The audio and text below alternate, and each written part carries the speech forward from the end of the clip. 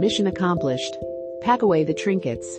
Shred the manual of state-approved menacing platitudes. Sport has served its purpose here.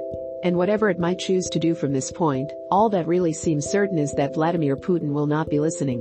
Thank you, FIFA, UEFA, the International Olympic Committee and our many commercial partners, for your invaluable help with the messaging. That is a wrap. It is hard to know what to do with the news that UEFA plans to move the Champions League final from St. Petersburg, Putin's hometown, as an act of censure for Russia's invasion of Ukraine. This is of course a necessary step, not least for security reasons, and beyond that for UEFA's own troubled optics. But the relocation of a final, as the bullets fly in Kiev, is also a study in pointlessness. From here, UEFA's active reputation management can only have any worth if all of us, from spineless governing bodies to useful idiots of the media present to consumers everywhere, are willing to learn a very hard and very modern lesson. But the day has already moved on. The sports washing has happened.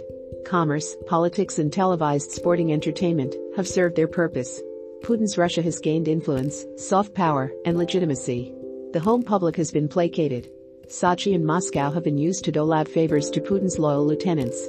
We are at a stage where taking the Champions League final away is like relying on a pointed clearing of the throat to deter the gang of masked men halfway up the stairs, kashes in hand.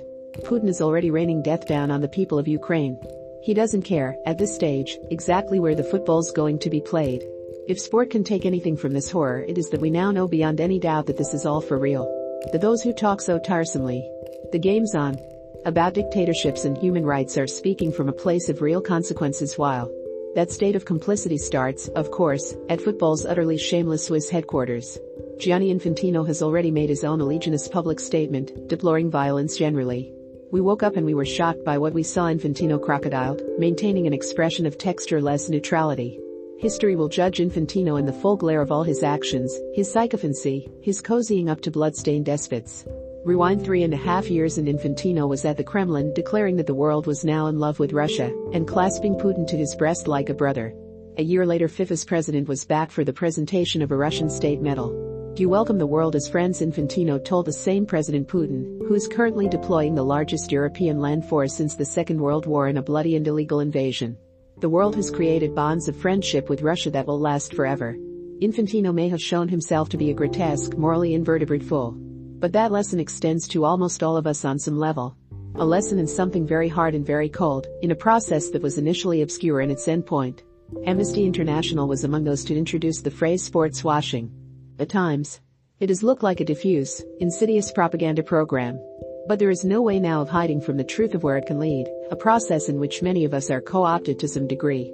By the mid-2000s, London had gained a reputation as the world's laundry, washing hundreds of billions of pounds of dirty money.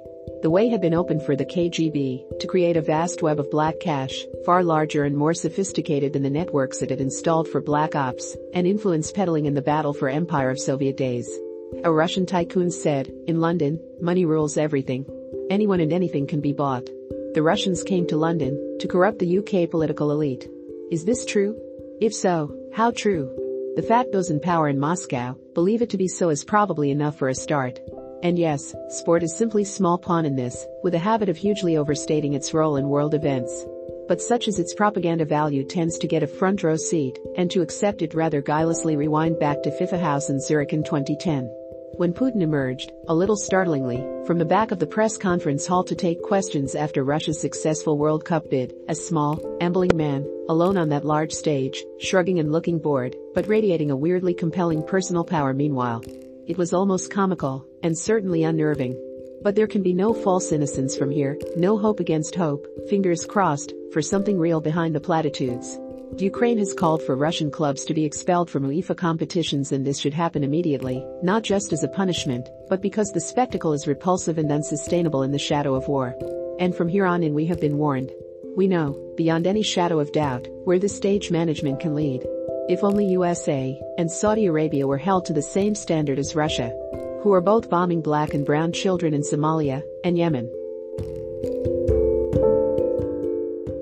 Remember to follow Golia by hitting the follow button and slapping a 5-star review on the show or tapping the love icon.